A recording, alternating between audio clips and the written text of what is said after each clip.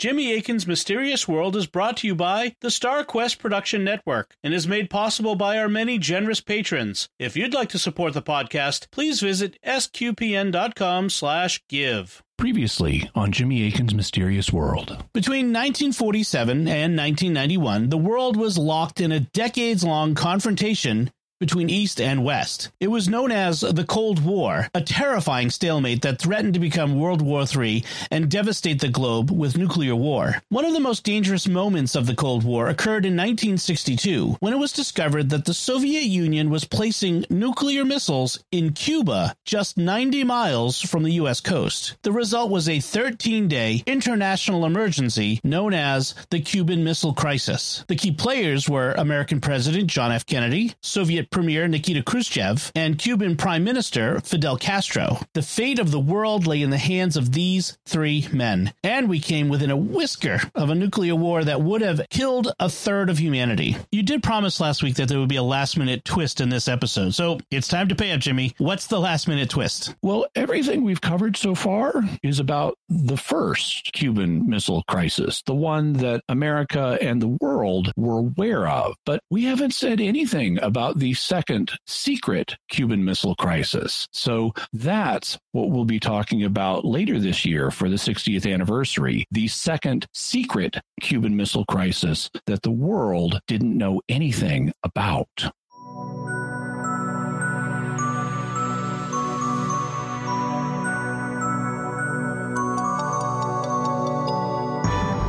You're listening to episode 228 of Jimmy Akin's Mysterious World, where we look at mysteries from the twin perspectives of faith and reason. In this episode, we're talking about the second secret Cuban Missile Crisis.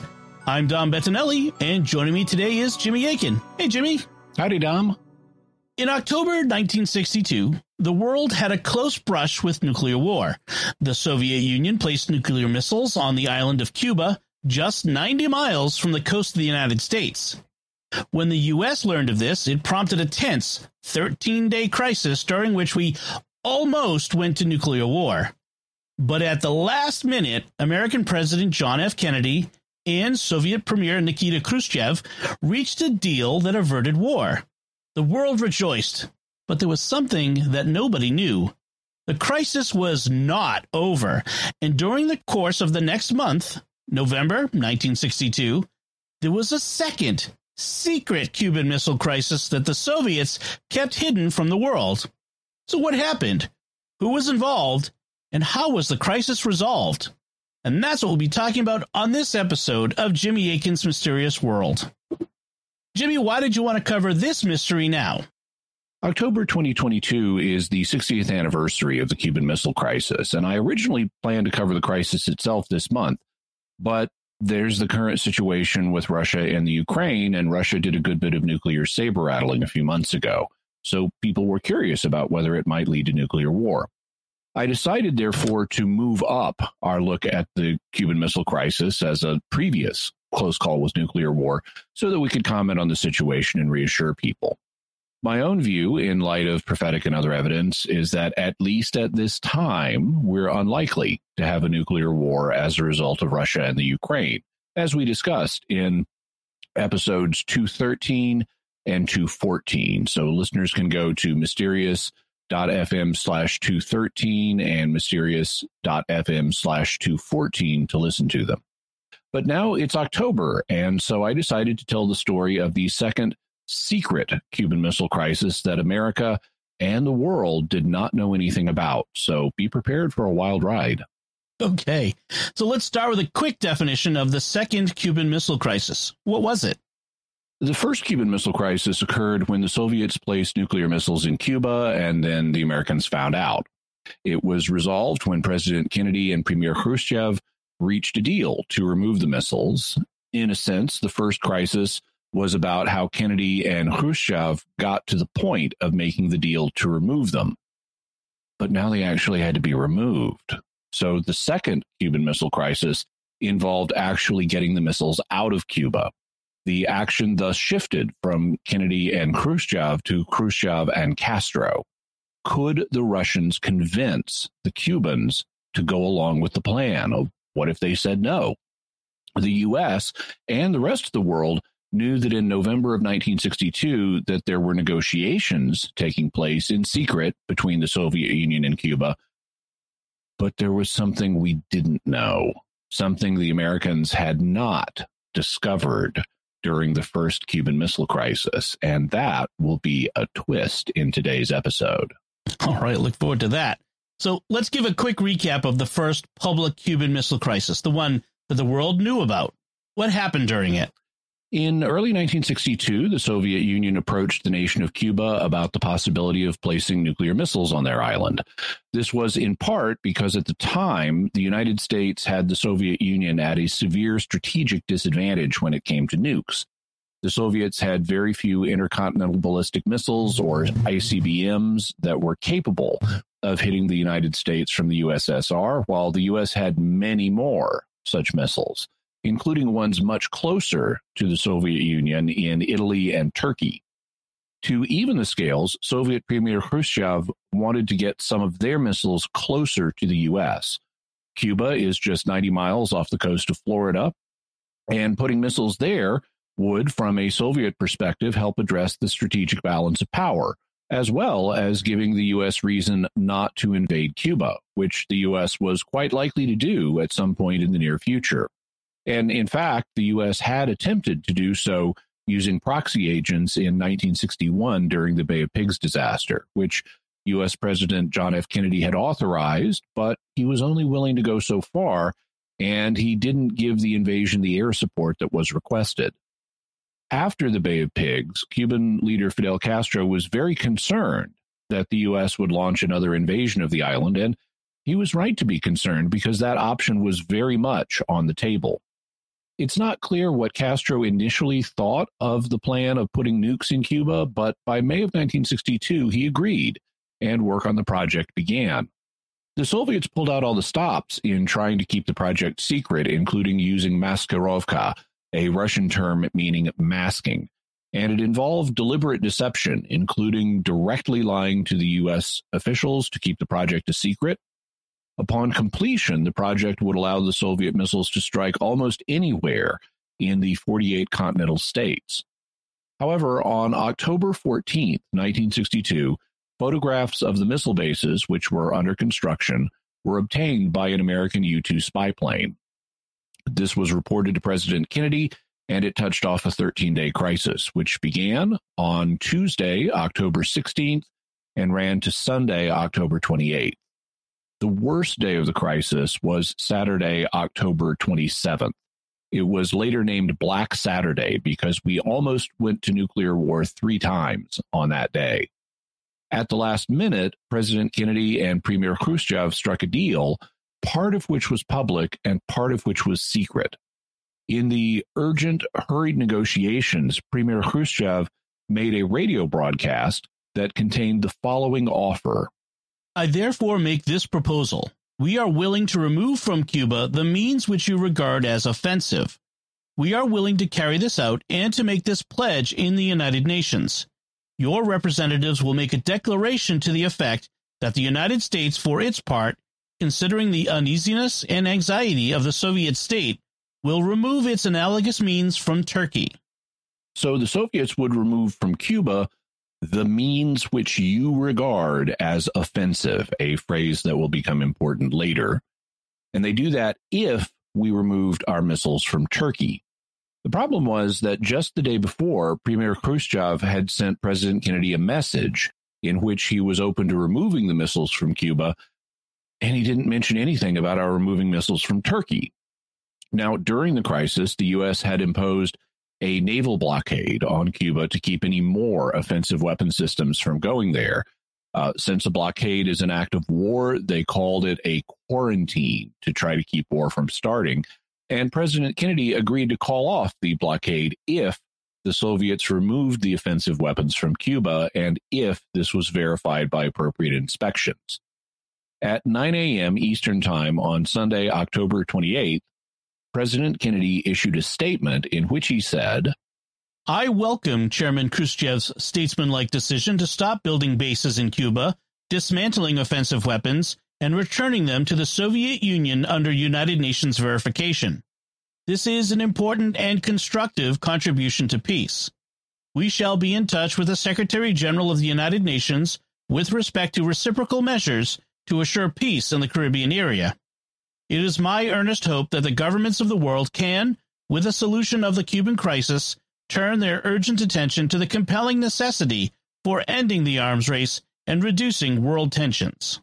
He also agreed that the U.S. would not invade Cuba, and he secretly agreed to pull our missiles out of Turkey and Italy. But this part had to be kept secret, and they told Khrushchev that if he spilled the beans about that part of the deal in public, then the deal would be off.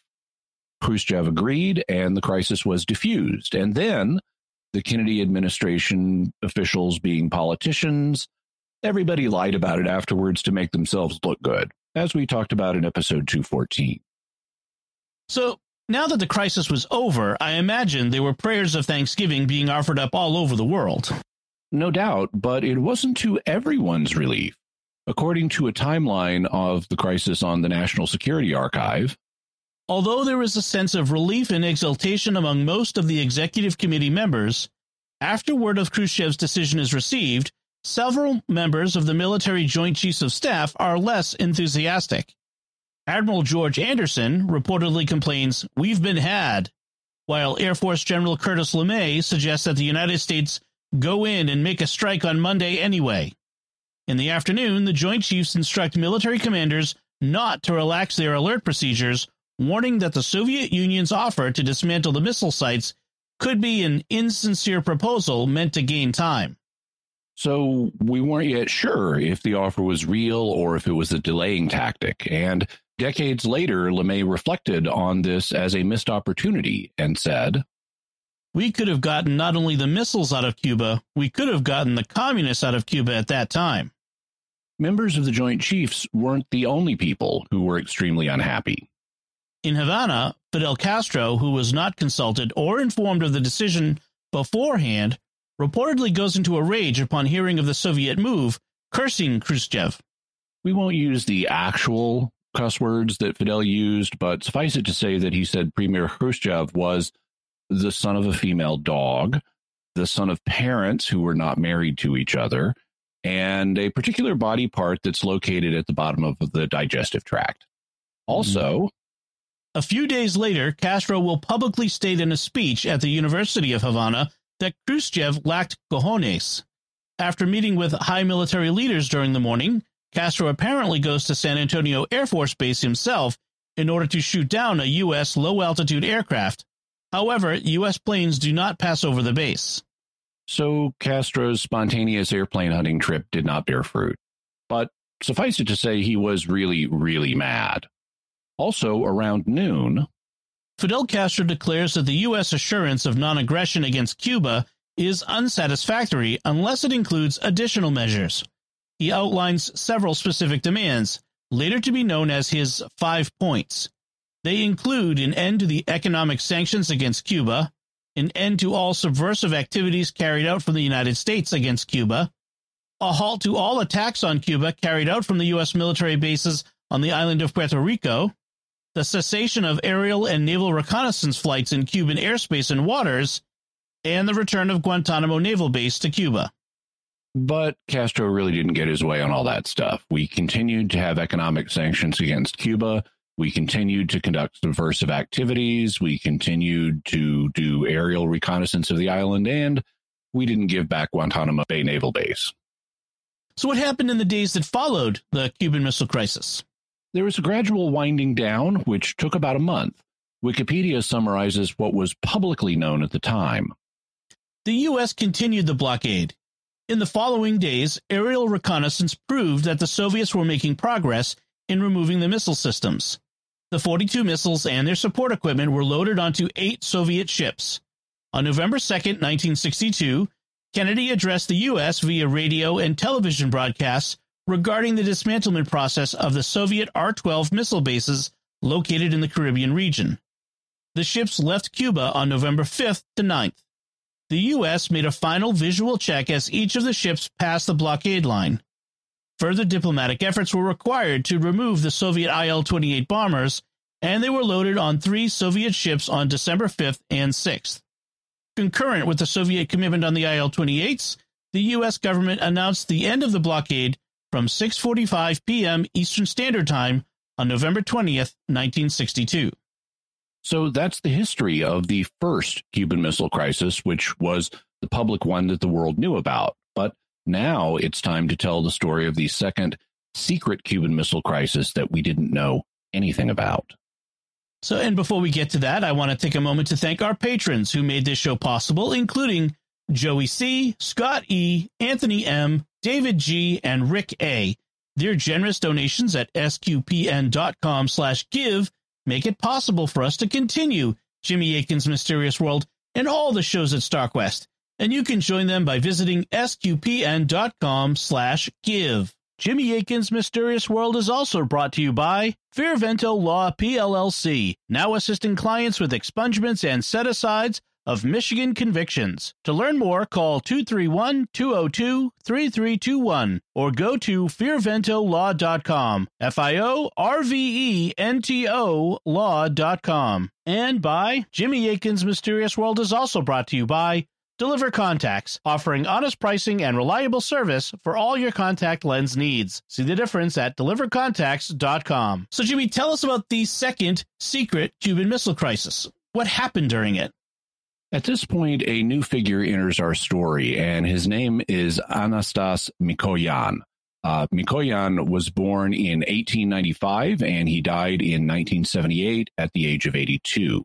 He had an interesting life, and we won't be able to go into it all here, but we'll have a link so that you can read about him. Mikoyan was born in Sanahin, Armenia, and so he was an Armenian, and Armenia was part of the Russian Empire at the time. In 1915, at the age of 20, he joined the Bolshevik Party, and he participated in the 1917 Russian revolutions. Afterwards, he rose to a high position of power in the Communist Party, and he remained at the top throughout the reigns of Lenin, Stalin, Khrushchev, and Brezhnev, which is quite a record given all the purges and violence that occurred during that time. Mikoyan was described by a Soviet official who said, "The rascal was able to walk through Red Square on a rainy day without an umbrella and without getting wet. He could dodge the raindrops." He also had a famous brother, Artem Mikoyan, and in 1939, Artem and a man named Mikhail Gurevich founded the Russian Aircraft Corporation. It's commonly known as MiG, with the MI coming from Artem Mikoyan and the G coming from Mikhail Gurevich. The company also is just called Mikoyan sometimes. So all of those MiG fighters that caused problems for America during the Cold War were produced by the company that Anastas Mikoyan's brother founded. After the Russian revolutions of 1917, Anastas himself helped to found a commune in Baku, Azerbaijan, but Baku fell after a battle in World War I, and the 26 commissars or commune leaders were all arrested, except for Mikoyan, who led a commando group and broke them out of prison. They fled, but they were recaptured and executed, except, once again, for Mikoyan. He survived. His name was apparently left off a list of the 26 commissars, and he wasn't killed. And in 1920, Mikoyan married a woman named Ashken Tumanyan. How many children did they have? Together, they had 5 sons. They also adopted 2 other sons, and in the poor Soviet economy with 7 boys in the house, they had financial difficulties. To help make up the difference, Mikoyan's wife would borrow money from high-ranking Soviet women who had fewer children, but she kept this secret from her husband, and the sons later said that if their father had known, he would have been furious. And what was happening with Mikoyan's political career? In 1924, after Lenin's death, Mikoyan supported Stalin in the resulting power struggle, and Stalin came out on top. And in 1926, Mikoyan was appointed People's Commissar of External and Internal Trade. In this capacity, he started importing ideas from the West, like convenient canned food. Woohoo! Go canned food. In 1935, he spent 3 months in America on a goodwill trip studying how Americans did things. He met with industrialist Henry Ford of the Ford Motor Company. He inspected Macy's department store in New York City, and after he came back, he introduced many American foods to the Soviet Union, including hamburgers, ice cream, cornflakes, corn on the cob, grapefruit, popcorn, and tomato juice. While he was at Macy's, Mikoyan was particularly impressed by the hamburger patty machines he saw that would take, ground beef and make hamburger patties out of them. And he ordered 22 of these machines to take back to the Soviet Union, which is how the hamburger got introduced there. However, there were problems producing hamburgers during World War II, and so they came up with a substitute ground meat cutlet, usually made from pork or beef, and used those instead. These became known as Mikoyan cutlets, and Mikoyan cutlets became an extremely popular and inexpensive food. Mikoyan also popularized ice cream, and for a long time he kept control of ice cream production in the USSR. Stalin joked about this by saying, "You, Anastas, care more about ice cream than about communism." And who doesn't? I mean, I certainly care more about ice cream than communism. Mikoyan also oversaw the production of a new cookbook, which came out in 1939. It sold millions of copies and became a staple of Soviet cookery, and it was known as the Book of Tasty and Healthy Food. So shortly after this, World War II broke out, and Hitler attacked the Soviet Union in June of 1941 during Operation Barbarossa. What happened with Mikoyan as a result? He was placed in charge of transporting food and supplies in the Soviet Union, which was an extremely important job, as Mikoyan was keeping the Red Army's anti-Nazi warfighting efforts stocked and supplied. He also helped move Russian industry to cities farther east so the Nazis couldn't get their industrial production centers. But after the war, Stalin's attitude towards Mikoyan soured. This may have been in part because Mikoyan was not afraid to speak his mind, and he often argued with Stalin. Mikoyan was accused of plotting against the leader, and Stalin planned a purge against him. But Stalin died in 1953 before he could carry out his plan, so Mikoyan survived once again. What happened with Mikoyan after the death of Stalin? In the power struggle that followed, Mikoyan supported new premier Nikita Khrushchev, who came out on top. In 1956, Khrushchev and Mikoyan began the process of de-Stalinization, and Mikoyan helped Khrushchev prepare what's known as his secret speech to the 20th Party Congress, in which Khrushchev denounced Stalin's cult of personality. In 1957, an attempt was made to remove Khrushchev from power, but Mikoyan refused to back it, which helped cement his position as one of Khrushchev's most reliable allies. In response, Khrushchev appointed Mikoyan first deputy premier, which made him the number 2 man in the Soviet Union, though Mikoyan continued to speak his mind and would tell Khrushchev when he disagreed. Even after Khrushchev's own less threatening cult of personality began to silence everybody else in the Soviet hierarchy, Mikoyan would still speak up. For example, after the Berlin crisis of 1958 and 59, Khrushchev wanted Mikoyan to go on a goodwill trip to the United States to ease tensions. However, Mikoyan had not approved of Khrushchev's actions regarding Berlin, so he told him, "You started it, you go." In the end, Mikoyan did make the trip, and he took a really interesting approach. Wikipedia summarizes, Mikoyan approached the mission with unprecedented informality, beginning with phrasing his visa request to the U.S. Embassy as a fortnight's holiday to visit his friend, Mikhail Menshikov, the then Soviet ambassador to the United States. While the White House was taken off guard by this seemingly impromptu diplomatic mission, Mikoyan was invited to speak to numerous elite American organizations, such as the Council on Foreign Relations and the Detroit Club, in which he professed his hopes for the USSR to have a more peaceful relationship with the U.S. In addition to such well-received engagements, Mikoyan indulged in more informal opportunities to meet the public, such as having breakfast at a Howard Johnson's restaurant on the New Jersey Turnpike, visiting Macy's department store in New York City, and meeting celebrities in Hollywood like Jerry Lewis and Sophia Loren, before having an audience with President Dwight Eisenhower and Secretary of State John Foster Dulles. Although Mikoyan failed to alter the U.S.'s Berlin policy, he was hailed in the U.S. for easing international tensions with an innovative emphasis on soft diplomacy that largely went over well with the American public. In this same time period, Fidel Castro and his revolutionaries were trying to oust Cuban military dictator Fulgencio Batista, which they did on December 31st, 1958. So in 1959, Khrushchev sent Mikoyan to Cuba to establish relations with the new socialist state. Mikoyan was the first Soviet government official to visit Cuba, and he established very warm relations with the Cubans. In 1962, Khrushchev proposed sending Soviet nuclear missiles to Cuba, and Mikoyan opposed that. He especially opposed giving the Cubans control over the nuclear missiles, but he didn't get his way. And that brings us up to the Cuban Missile Crisis, the publicly known one that occurred in October of 1962. So what happened after President Kennedy and Premier Khrushchev worked out a solution? The problem was that Kennedy and Khrushchev worked out the deal themselves without consulting Fidel Castro, and so now the Cubans had to be convinced to follow through with the plan. This would not be an easy task.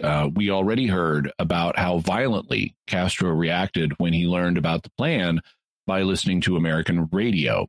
I mean, they hadn't even sent him a diplomatic cable to notify him. He actually learned about the deal by listening to the radio broadcasts of the American imperialists. So since Mikoyan had previous positive dealings with the Cuban leadership, Khrushchev dispatched Mikoyan to smooth things over and convince Castro to comply. Mikoyan took one of his sons, Sergo, with him on this trip, and in 2012, Sergo published an extensively documented book about the Second Cuban Missile Crisis and his father's role in it. The book is called The Soviet Cuban Missile Crisis, Castro, Mikoyan, Kennedy, Khrushchev, and the Missiles of November. And this book will be our principal source of information today. In episodes 213 and 214, you pointed out that Robert Kennedy's book about the crisis, 13 Days, was written in a self-serving way that didn't tell the whole story and that misrepresented Bobby Kennedy's actions to make himself look good. So how much potential is there for that in this book? Well, I can't rule out that there's some distortion in the book. That's almost inevitable in historical accounts. However, the book is extensively documented. In fact, it contains 300 pages of primary source documents like telegrams and memoranda that were composed at the time.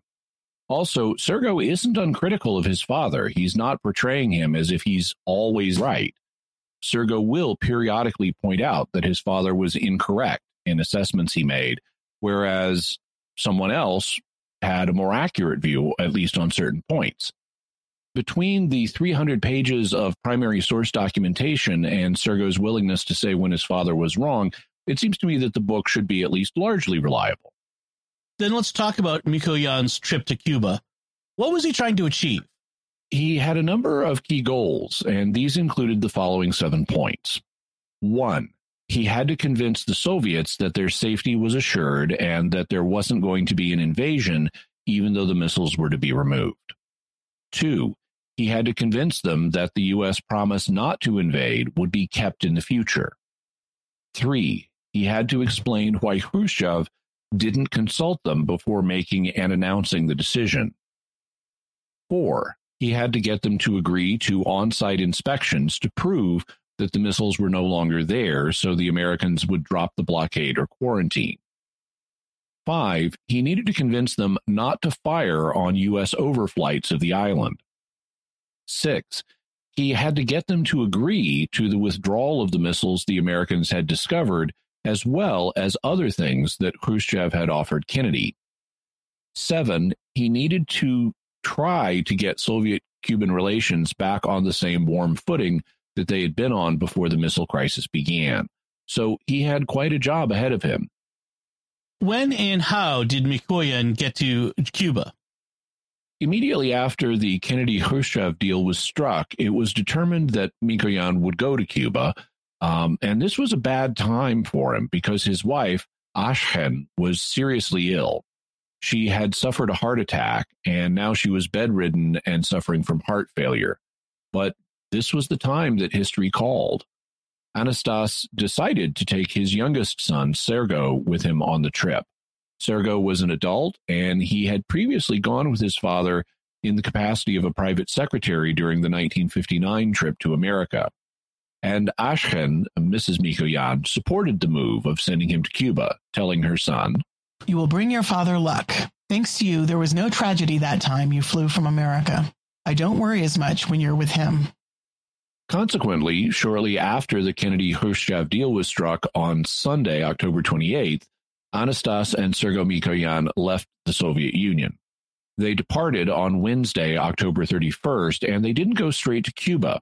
Instead, they stopped in New York in the United States so that Mikoyan could meet with two of his American associates, Adlai Stevenson, who was the U.S. ambassador to the United Nations, and John McCloy, who was the chairman of the U.S. Council on Foreign Relations and who President Kennedy had tasked with crisis management.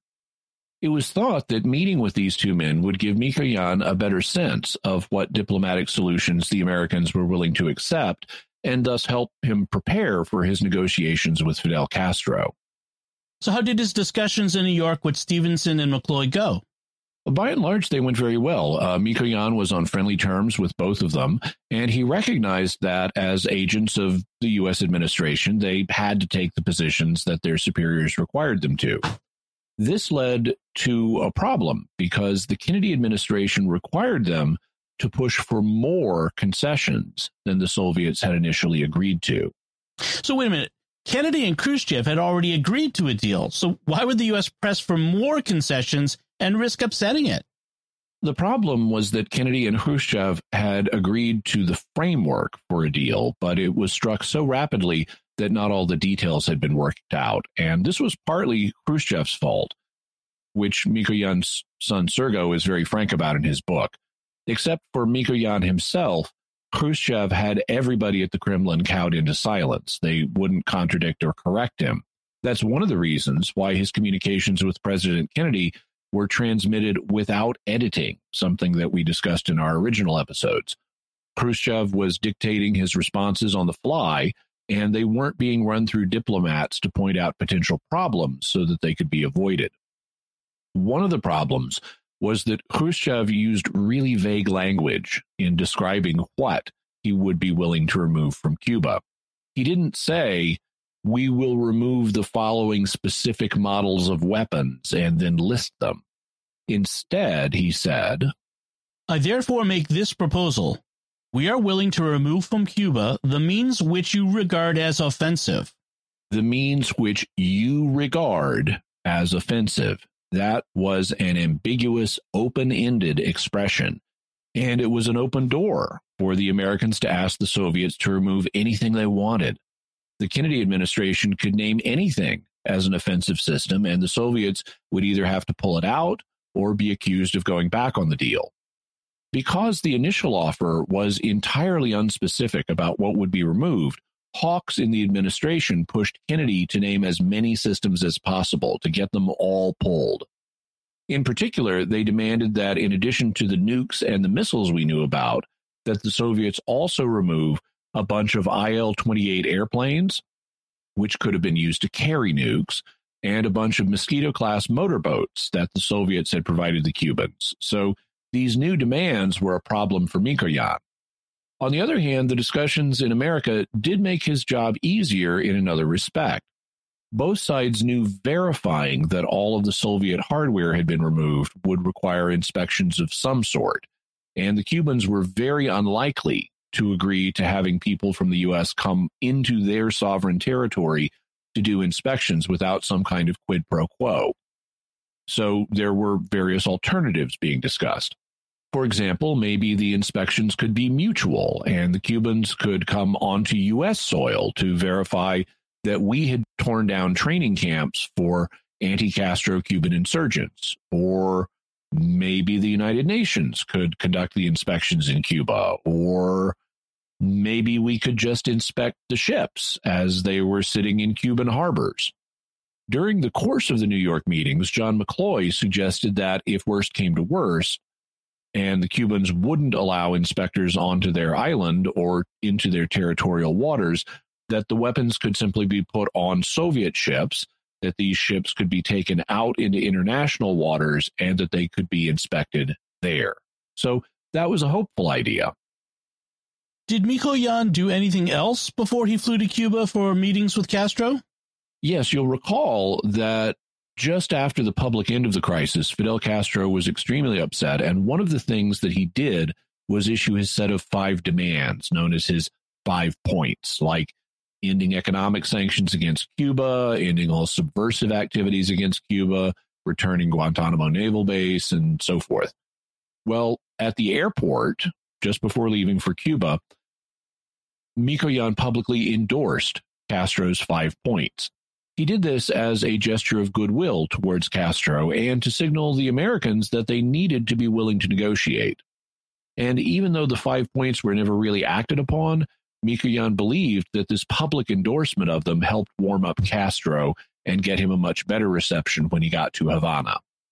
When Mikoyan did get to Cuba, he received some very disturbing news. What was that? His wife, Ashken, had died from heart failure, so he had a big decision to make. He could have gone home to the Soviet Union to attend her funeral and grieve. That would mean delaying the urgent negotiations with Cuba, and it would mean bringing in another Russian negotiator, someone who didn't have the good personal experience that Mikoyan had with Castro, and probably someone who wasn't as good a negotiator as Mikoyan because he was considered the best. So despite his personal anguish, Mikoyan decided to remain in Cuba, to suppress his grief and go on with the negotiations no matter what he was feeling inside. Then let's talk about how the negotiations themselves went. Mikoyan had 7 basic goals he was hoping to achieve, and the first of them was convincing the Cubans that their safety was assured and that there wasn't going to be a near-term invasion, even though the missiles were to be removed. So how did he do with that goal? This was a really hard sell. The U.S. had already supported an invasion of Cuba in 1961, the Bay of Pigs incident. Castro was convinced in 1962 that America was planning a new invasion as a way of removing the shame of having failed at the Bay of Pigs. And the Kennedy administration was planning an invasion of Cuba, as we discussed in our first episode on the Cuban Missile Crisis. It had even been planned at one point for October 1962, but we got the crisis instead. And on October 17th, the second of the 13 days, the U.S. started military exercises on one of the Puerto Rican islands, the purpose of which was an exercise to train for the Cuban invasion. And it was called Operation Ortsac. Ortsac is Castro spelled backwards. So they weren't even trying to pretend that the operation was about anything other than knocking over Castro. Castro knew about Operation Ortsac, and even after the missile crisis had publicly ended, he wasn't at all convinced that Kennedy wouldn't invade. In his book, Sergo Mikoyan writes, "The fact of the matter was that the clouds over Cuba had not cleared. In November, particularly on November 8th, U.S. armed forces had moved up to Florida's south shores in expectation of a command to storm Cuba. Even the number of American casualties had been calculated, down to one person, as only the Americans can calculate, a total of 18,484 people, and of that number, 4,462 on the first day. R. Gotthoff said in 1992 that the buildup at that time included 1 Marine and 5 U.S. Army divisions, of which 2 were airborne. It included a paratroop force larger than the one that had landed in Normandy. The force totaled 100,000 Army and 40,000 Marine combat troops. The Navy had 183 ships, including 8 aircraft carriers on station. The airstrike plan called for 1,190 strike sorties on the first day, and potential casualties were estimated at 18,500 in 10 days of combat. At a conference in Havana in 1992, Soviet General Gribkov reported that our intelligence was informing us that an air attack and an invasion of Cuba were being prepared. Together with the Cuban military, we developed the defensive strategy. we considered the possibility that, as a result of the fighting, Cuba could be separated into several parts. Accordingly, we planned for our units to control those regions. The morale of our and Cuban armed forces was very high. Everybody was prepared to fight to the end. And though we won't spoil the surprise just yet, the American casualty estimates of just 18 or 19,000 troops being killed were way too low. They would have been much, much worse than that, because there was something about the situation in Cuba that the American military planners didn't know. So there's a twist coming. In any event, Mikoyan really had his work cut out for him trying to convince Castro that Kennedy would keep his word and not invade with all that was going on. However, he could say, look, they've got all this military buildup happening in case the agreement doesn't hold, so your best chance of avoiding an invasion is to go ahead and comply. Otherwise, they will invade. And in the end, he got Castro's cooperation, though Castro never really trusted the Americans to keep their word. What about after the current crisis? Was Mikoyan able to convince Castro that the U.S. would keep its promise not to invade in the long term? There were hopes of getting the U.S. to put that promise in writing in the form of a document with the United Nations, but that didn't end up happening. However, Mikoyan argued that there was still good reason to trust the U.S. going forward. Kennedy had made the promise not to invade publicly, and so it would look really bad on the world stage if he did invade. Unless the Cubans did something to provoke an invasion, it would look like a really big dominant country picking on a little underdeveloped one. Among other things, it would alienate members of the NATO alliance that the United States was trying to hold together. And so, as long as the Cubans sat tight and honored the deal, Kennedy wouldn't invade. Also, everybody, including the Cubans and the Soviets, expected Kennedy to win re-election in 1964, and that would mean that Cuba would be safe until at least 1969. Probably it would be safer for longer than that, because when an American president publicly commits to a course of action with regard to a country, it sets a precedent that influences his successors, or at least it did back in 1962 before American politics became as hyper-partisan as it is now.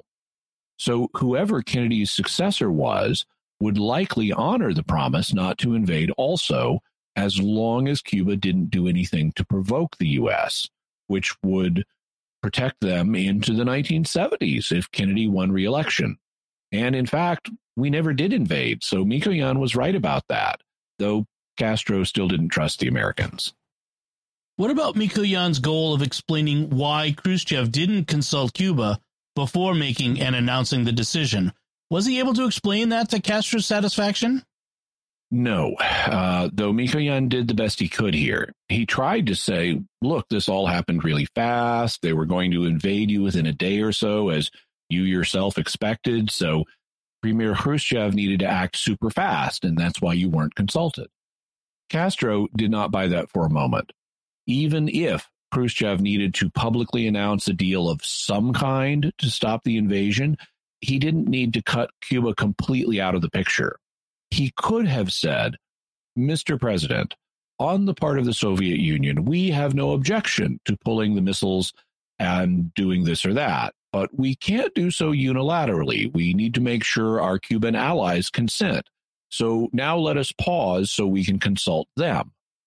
That would have been an eminently reasonable thing to do, and it would have gotten the peace deal on the table, stalled the invasion plan, and given time for proper consultation with Cuba. Instead, Khrushchev just assumed Cuba would comply with whatever he decided. He ignored Castro's interests, and Castro knew it.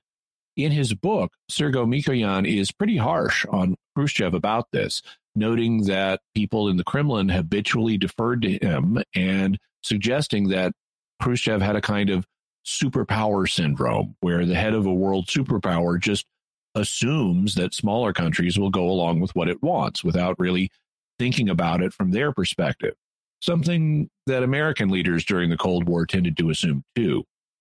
So Castro was never satisfied with the explanations of why Khrushchev didn't consult him. Castro really liked Mikoyan and said very warm things about him, but he personally resented and distrusted Khrushchev after this. What about Mikoyan's goal of getting the Cubans to agree to on-site inspections to prove that the missiles were no longer there so the Americans would drop the blockade or quarantine? This led to some internal fireworks during the negotiations. You'll recall that one of the proposals was for mutual inspections to make sure both that the U.S. was honoring its side of the deal, like getting rid of training camps for anti-Castro insurgents, and making sure that Cuba was getting rid of the missiles. Mikoyan knew that the U.S. would never agree to on-site inspections in the U.S., and they would be useless anyway because the United States is enormous, and we could easily set up training camps somewhere else. So, Sergo explains, because Mikoyan knew that there would be no reciprocal inspections with the United States, he understood that Castro would flatly reject the possibility of ground inspections on Cuba's territory. So he suggested a compromise: to accept United Nations Secretary General U Thant's proposal to have his representatives approach Soviet ships in Cuban ports and, without even stepping on the ships, to document the presence of missiles on board. The Americans would be told that the inspection took place in Cuba. With a little stretch, Khrushchev's promise could be considered to be officially fulfilled. Mikoyan thought that this compromise would be well received by Castro. In fact, he'd been assured by the Soviet ambassador to Cuba, who had apparently spoken with someone in Cuban leadership, that Fidel would agree. But he didn't. And instead, he made a very dramatic announcement. Fidel rejected this proposal right away. All his emotions were heated, and they stirred up the recent injuries. As a result, he made a statement that sounded virtually like a proposition to end all the military ties between the USSR and Cuba. Here is how Mikoyan described what happened in his telegram to Moscow. Then, speaking in an outwardly calm tone, Fidel suddenly made the following unexpected statement. I would like to say, Comrade Mikoyan, and I speak for the entire Cuban people, that we will not agree to a unilateral inspection. We do not want to compromise the Soviet troops and endanger world peace. If our position puts world peace in jeopardy, we would think it would be more appropriate to consider the Soviet side free of their obligations. We would put up our own resistance, come what may.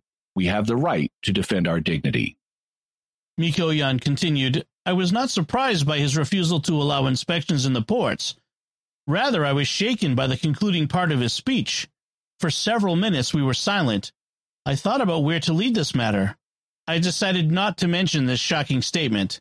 I said that I did not understand the reason for such a sharp reaction to my proposal. So in this exchange, Castro essentially proposed ending the military alliance between the Soviet Union and Cuba. He said that he wouldn't accept one-sided inspections in Cuba, even by the United Nations, and even in Cuban ports, so not on their soil and not in their territorial waters. And if that endangered world peace, then the Soviet Union should consider itself free from their obligations, meaning you're no longer responsible for our security. Get out. We will put up our own resistance. You're done with this situation. How did Castro's advisors react to this shocking situation? They tried to walk it back. In the aftermath of it, several Cuban officials spoke to Mikoyan and told him to ignore Castro's outburst and pretend it never happened. And Mikoyan had to scramble to find a way out of the situation because he knew he had to inform his Soviet superiors of what Castro had said. When he got a telegram back from Khrushchev, it didn't really disagree with Castro, but it was written in a superpower way that sounded threatening and offensive to Cuban sensibilities. So Mikoyan lied about what Khrushchev had said. Sergo explains, transcripts of the talks show that Mikoyan did not convey anything from that part of the letter to the Cubans. His entire mission would have come to nothing if he had told the Cuban side the contents of the letter. So he did something totally different.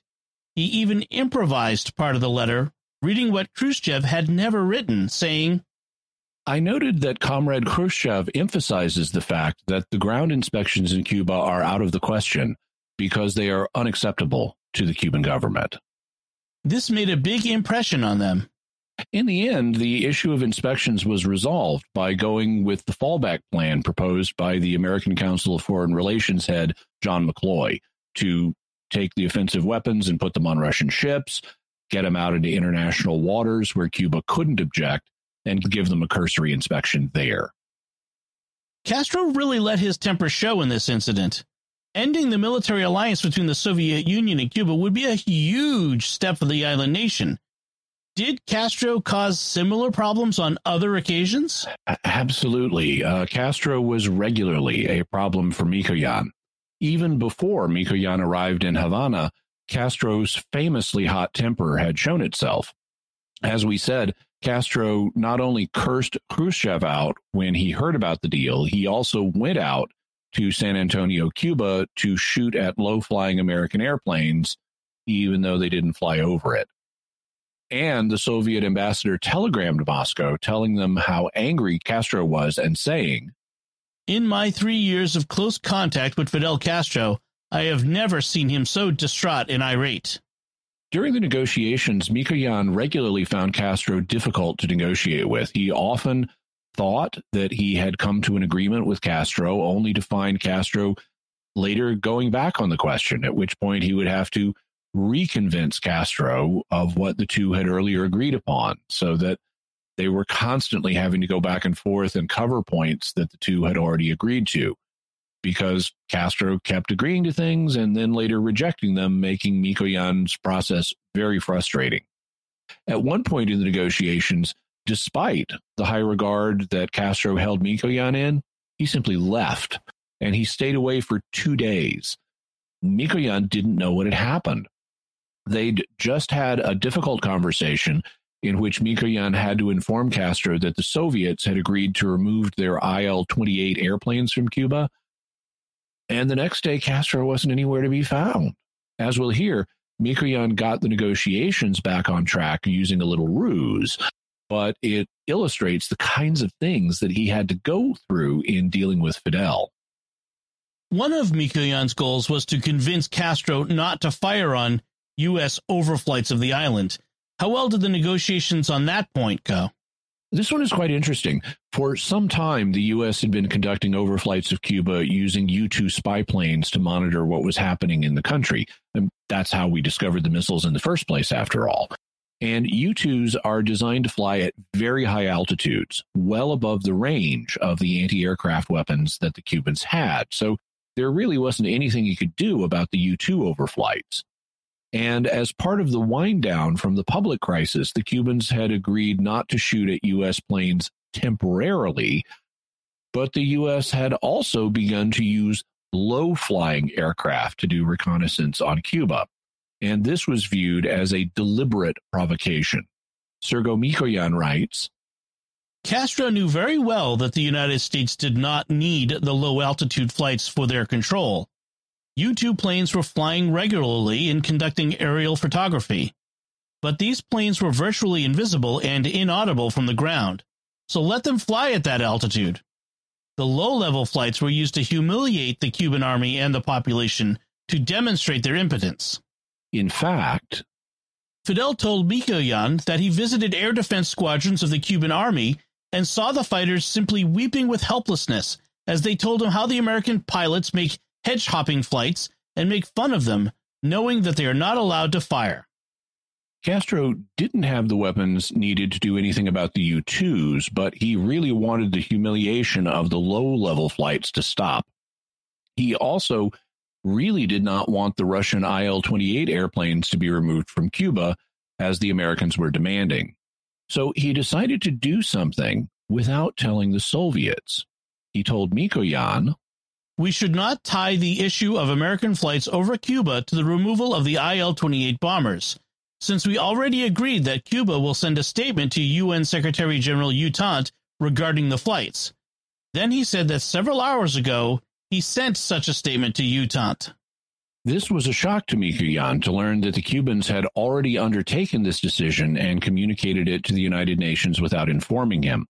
And that was a bit of payback on Castro's part for the Soviets not consulting him when they made their deal with President Kennedy.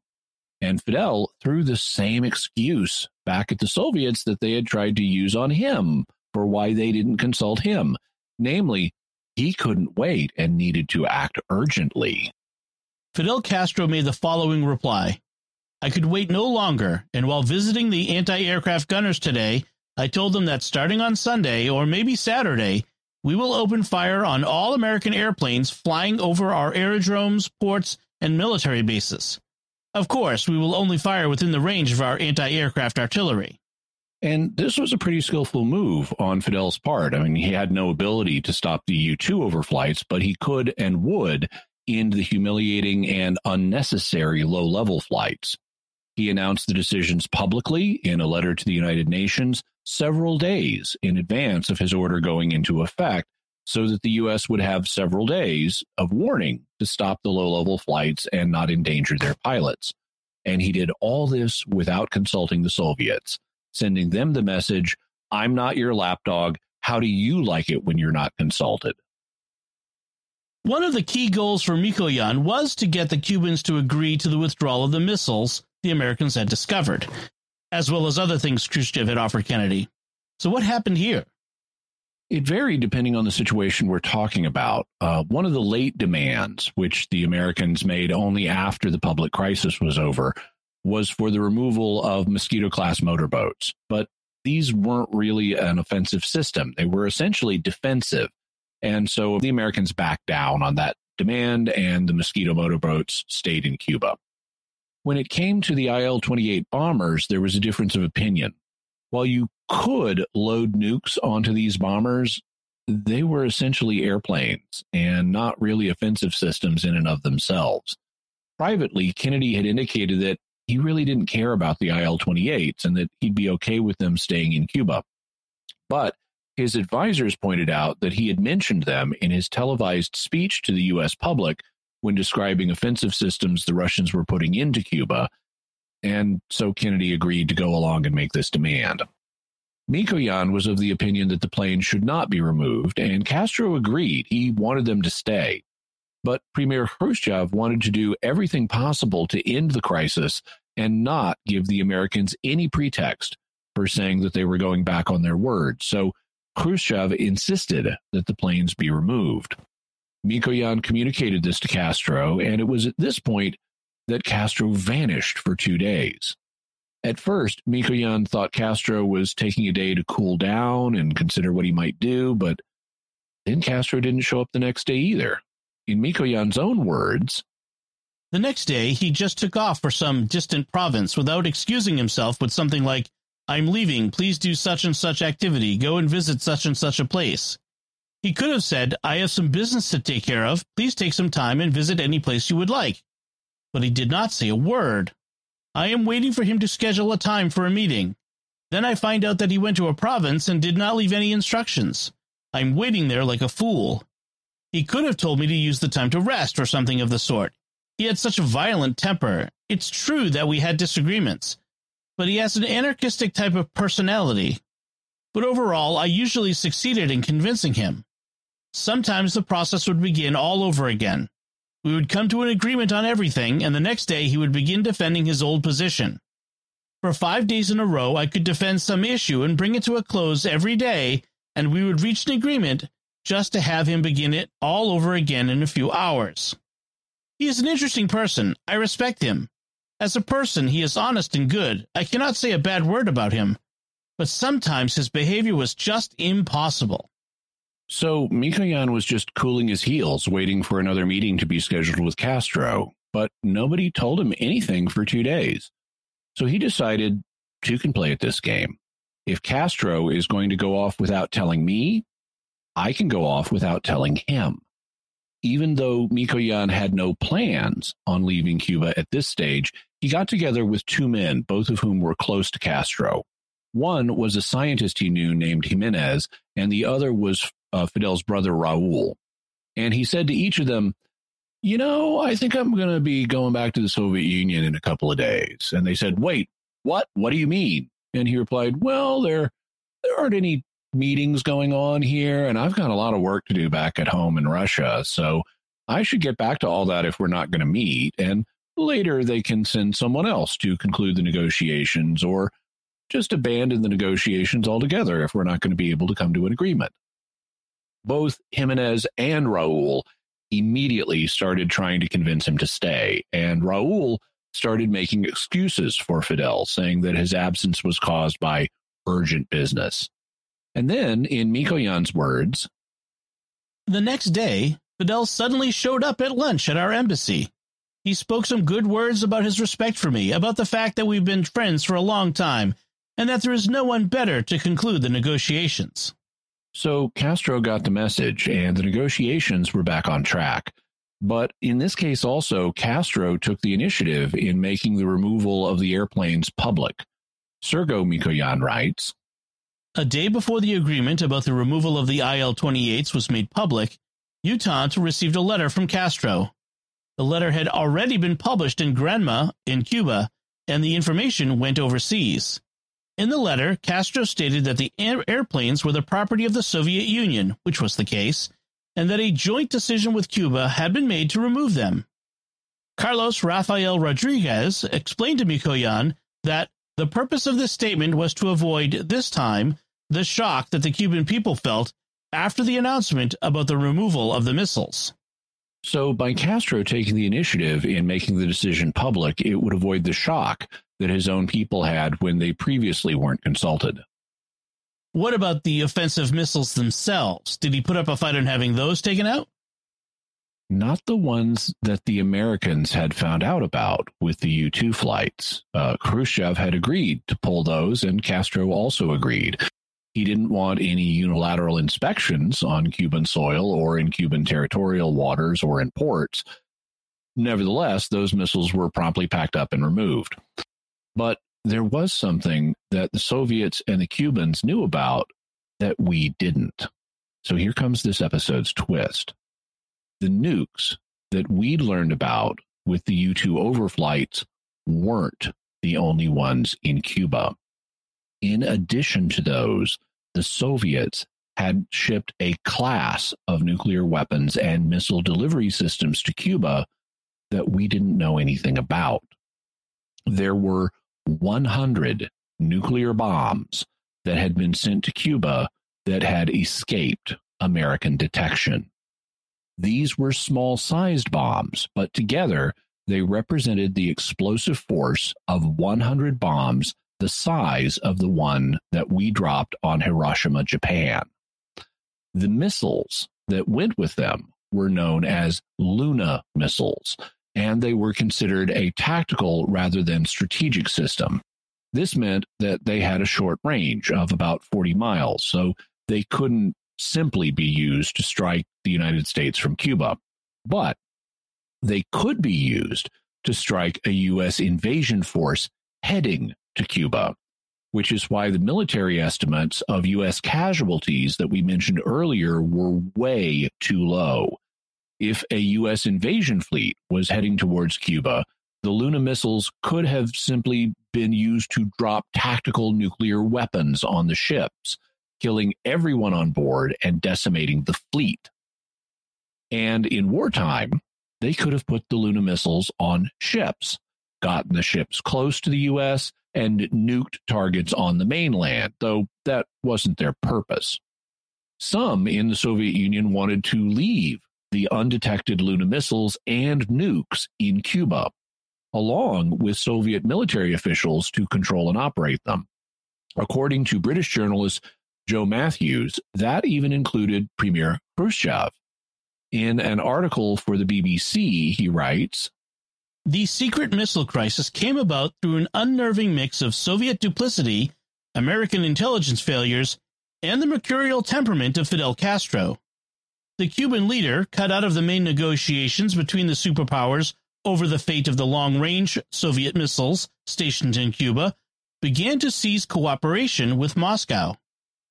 Fearing that Castro's hurt pride and widespread Cuban indignation over the concessions Khrushchev had made to Kennedy might lead to a breakdown of the agreement between the superpowers, the Soviet leader concocted a plan to give Castro a consolation prize. The prize was an offer to give Cuba more than 100 tactical nuclear weapons that had been shipped to Cuba along with the long-range missiles, but which crucially had passed completely under the radar of U.S. intelligence.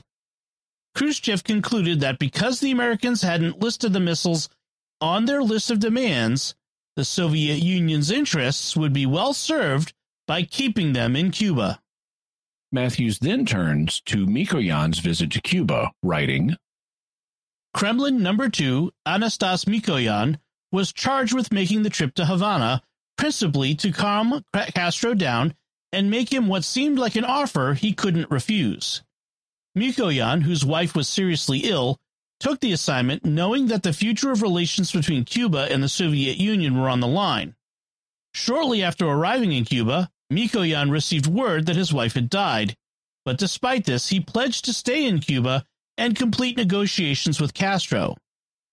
In the weeks that followed, Mikoyan kept the detail of the missile transfer to himself while he witnessed the mood swings and paranoia of the Cuban leader convinced that Moscow had sold Cuba's defense down the river. Castro particularly objected to the constant flights over Cuba by American surveillance aircraft and, as Mikoyan learned to his horror, ordered Cuban anti-aircraft gunners to fire on them. Knowing how delicate the state of relations was between the U.S. and Russia after the worst crisis since World War II, U.S. forces around the world remained on DEFCON 2, one short of global nuclear war, until 20 November. Mikoyan came to a personal decision that under no circumstances should Castro and his military be given control of weapons with an explosive force equal to 100 Hiroshima-sized bombs. And late in his trip, Mikoyan learned something alarming. The Cuban Ministry of Foreign Affairs, or MFA, was planning to send a message to its UN representative that mentioned these nukes. He thus sent an urgent telegram to Moscow. Special Telegram number 1892. To the Central Committee of the Communist Party of the Soviet Union. I do not consider it a coincidence that Cuba's Ministry of Foreign Affairs gave our ambassador, Comrade Alexeyev, a copy of its instructions to the UN representative, which contains a reference saying that we have tactical atomic weapons which should be kept. Tomorrow, on November 22nd, the conversation that will start at 22 o'clock or 10 p.m. Moscow time could, among other things, touch upon the fate of the new military agreement. In connection with this, the present question could arise, which I will have to answer. Following this telegram, Moscow took action. Sergo Mikoyan writes, Moscow asked the Cuban MFA to take measures to remove the phrase about tactical atomic weapons from the directive for the UN representative in order to prevent an information leak.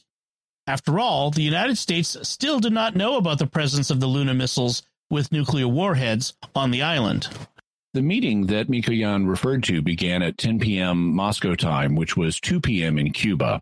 It went on for 4 hours, which is a really long meeting, and it did not begin well. Castro was in a bad mood, and the meeting was tense. The reason Castro was in a bad mood was that President Kennedy had made a speech earlier in the day. In this speech, he referred to, among other things, all nuclear missiles being removed from Cuba and all Soviet troops being removed from Cuba. Mikoyan tried to reassure Castro, but then this exchange occurred. Castro said, I am still in a bad mood because some points are still unclear to me. I am concerned first of all by Kennedy's statement that all nuclear weapons were removed from Cuba. Has the Soviet Union ever given such a promise?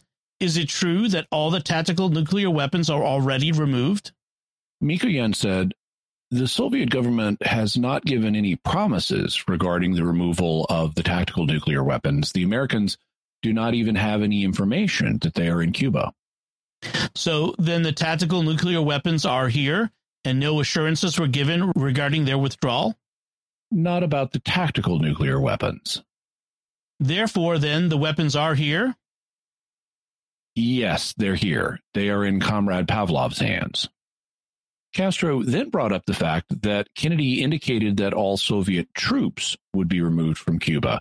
This is something Castro did not want, but Premier Khrushchev had volunteered to do this in his anxiety to end the public crisis. So Castro resigned himself to their being removed, but he asked that the Soviets not hurry in pulling them out and also having them train Cuban forces in how to use the non-nuclear weapons that they were leaving behind.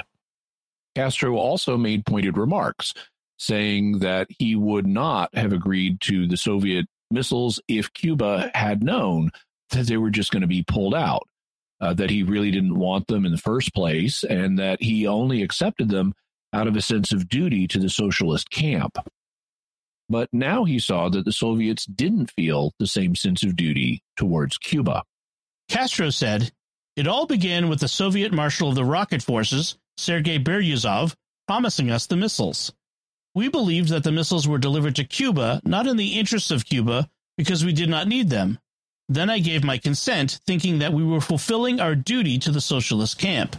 We took the risk, believing that the socialist camp would also take the risk for us. We were even prepared for a nuclear war in the event if the Soviet Union was attacked. Now I can see that the Soviet government was not prepared to do the same for us."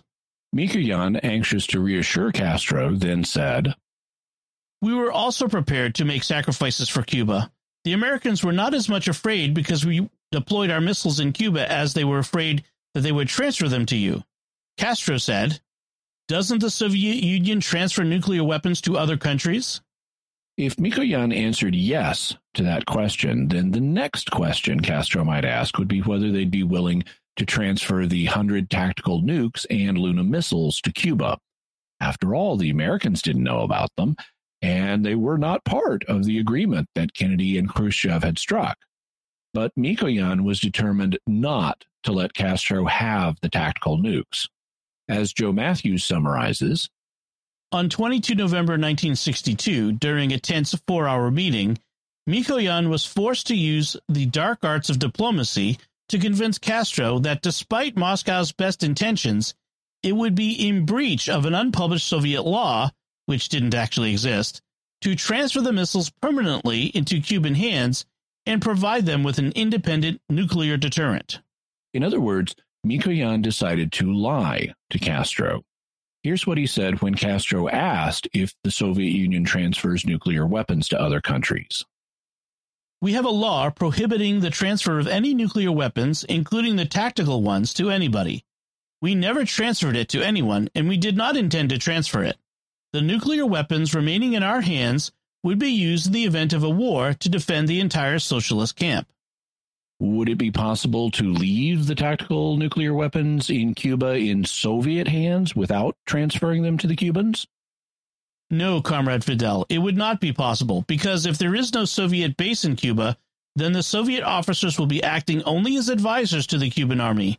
The Americans are not aware that the tactical nuclear weapons are here, and we are taking it out not because of the American demands, as you would think, but of our own will. I understand you, Comrade Mikoyan. However, we thought that the jointly developed strategy is a factor in strengthening the ties between the countries of the socialist camp, both in the political and psychological sense. We are not afraid of responsibility. We understood the Soviet statements in their direct sense, not in a figurative sense. We did not think that you would choose the less dangerous option. If we had known about it, we would not have agreed to the deployment of the Soviet missiles in Cuba.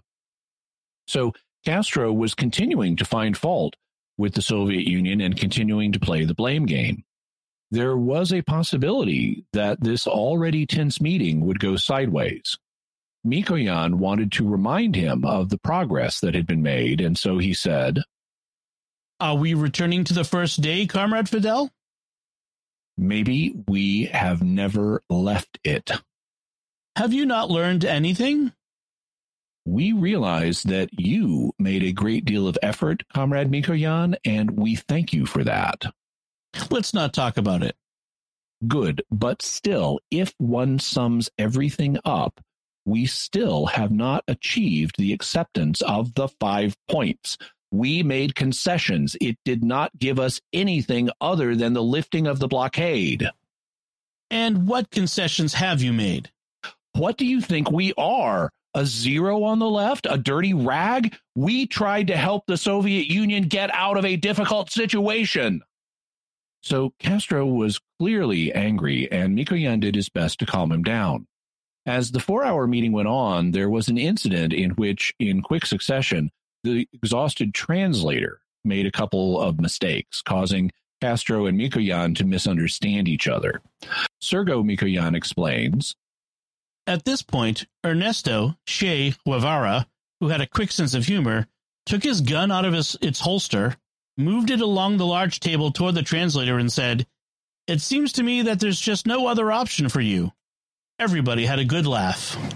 And yeah, that's good. While that broke the tension for the moment, Castro returned to the subject of the imaginary Soviet law that Mikoyan had lied about it. Still seeking a way to get control of the tactical nukes, Castro said, "So, you have a law that prohibits the transfer of tactical nuclear weapons to other countries. It is a pity. And when are you going to repeal that law?" Mikoyan did a typical diplomatic thing at this point and said, "We will see. It is our right to do so." Basically, that's a non-committal response that was designed to pacify Castro without giving him a direct no. And eventually they wrapped up the meeting. As Joe Matthews summarizes, Mikoyan extricated Moscow from a seemingly intractable situation which risked blowing the entire crisis back up in the faces of Kennedy and Khrushchev. Finally, after Mikoyan's trump card, Castro was forced to give way, and, much to the relief of Khrushchev and the whole Soviet government, the tactical nuclear weapons were finally created and returned by sea back to the Soviet Union during December 1962.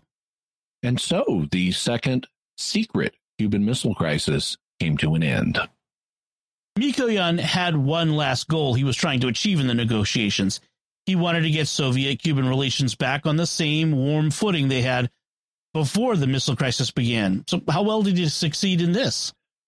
It was a partial victory. Now that they didn't have nukes anymore as a deterrent to keep the U.S. from invading Cuba, Castro very much wanted to negotiate a military pact with the Soviet Union, and so he was willing to keep talking even after Mikoyan flew back to Moscow.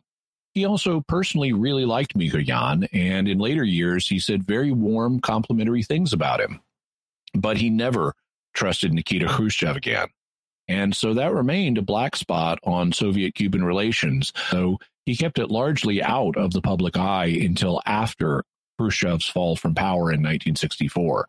Khrushchev's fall being something that will come up in future episodes. Okay, now what can we say about the second secret Cuban Missile Crisis from the faith perspective? God saved us this time, too.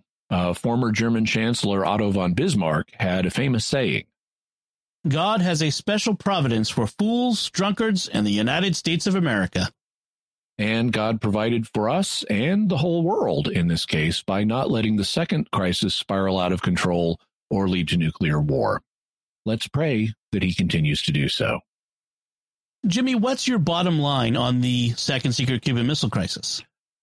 The second Cuban Missile Crisis is a fascinating and little-known part of Cold War history. It only came to public attention decades after the first crisis was over, and we can thank Anastas Mikoyan for navigating it to a successful conclusion.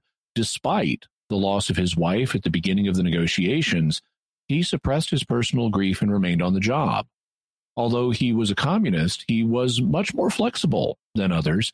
As we heard in his biographical segment today, he was impressed by how things were done in the United States, and he introduced many techniques and American foods into Soviet society, like hamburgers and ice cream. He was able to be friends with Americans like Adlai Stevenson and John McCloy, and with Cubans like Fidel and Raul Castro and Che Guevara. Unlike most in the Soviet Union at the time, he was willing to tell Khrushchev when he disagreed with him, and he was recognized by all as the best Soviet diplomat, which allowed him to find a way to get the final 100 tactical nukes safely back to the Soviet Union. Jimmy, what further resources can we offer to the listeners? We'll have a link to Sergei Mikoyan's book, The Soviet-Cuban Missile Crisis. Also a link to Joe Matthews' article, The Cuban Missile Crisis, The Other Secret One. Also information about the Cuban Missile Crisis, Anastas Mikoyan, Sergei Mikoyan, the National Security Archive timeline of the first crisis that we quoted from.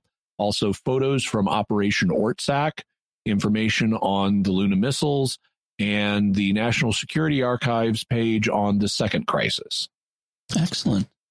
So that does it from us this time. We'd love to hear your theories about the secret Cuban Missile Crisis that the world never knew about. You can let us know by visiting sqpn.com or the Jimmy Akin's Mysterious World Facebook page, sending an email to mysterious@sqpn.com, sending a tweet to @MYS_world, in the StarQuest Discord community at sqpn.com/discord, or calling our mysterious feedback line at 619-738-4515. That's 619-738-4515. And I want to say a special word of thanks to Oasis Studio 7 that does the video and animation work on this episode and on all of the Mysterious World episodes. You can find out more about them if you have video and animation needs by checking out the work that they do on my YouTube channel. Just go to youtube.com/Jimmy Akin. And while you're there, I am trying to grow my channel. We just passed 30,000 subscribers, and so help us get to 50,000. While you're there, please like, comment, and subscribe, and also hit the bell notification so that YouTube will actually tell you when we have a new episode of Mysterious World or any of the other videos I do. So, Jimmy, what's our next episode going to be about? Next week, we're going to begin a two-part look at Ellen Gould White, the founding prophetess of Seventh-day Adventism. Next week, we'll be looking at her life, and the week after that, we'll go into analysis mode and ask, was she a real prophet? Excellent. Folks, be sure to follow Jimmy Akin's Mysterious World in Apple Podcasts, Google Podcasts, Spotify, Stitcher, TuneIn, in your favorite podcast app, or, like Jimmy just said, at youtube.com/Jimmy Akin. And again, hit that bell to get notifications. You can find links to Jimmy's resources from our discussion on our show notes at mysterious.fm/228. And remember, to help us continue to produce the podcast, please visit sqpn.com/give. Jimmy Akin's Mysterious World is also brought to you in part through the generous support of Aaron Ferguson Electric and Automation at aaronv.com, AARONV.com, making connections for life for your automation and smart home needs in North and Central Florida. And by Catechism Class, a dynamic weekly podcast journey through the Catechism of the Catholic Church by Greg and Jennifer Willits. It's the best book club, coffee talk, and faith study group all rolled into one. Find it in any podcast directory. Until next time, Jimmy Akin, thank you for exploring with us our mysterious world. Thanks, Dom. And once again, I'm Dom Bettinelli. Thank you for listening to Jimmy Akin's Mysterious World on StarQuest. If you've enjoyed Jimmy Akin's Mysterious World, you'll also enjoy another StarQuest Network show, The Secrets of Technology. Find it wherever you can find podcasts or at sqpn.com/technology.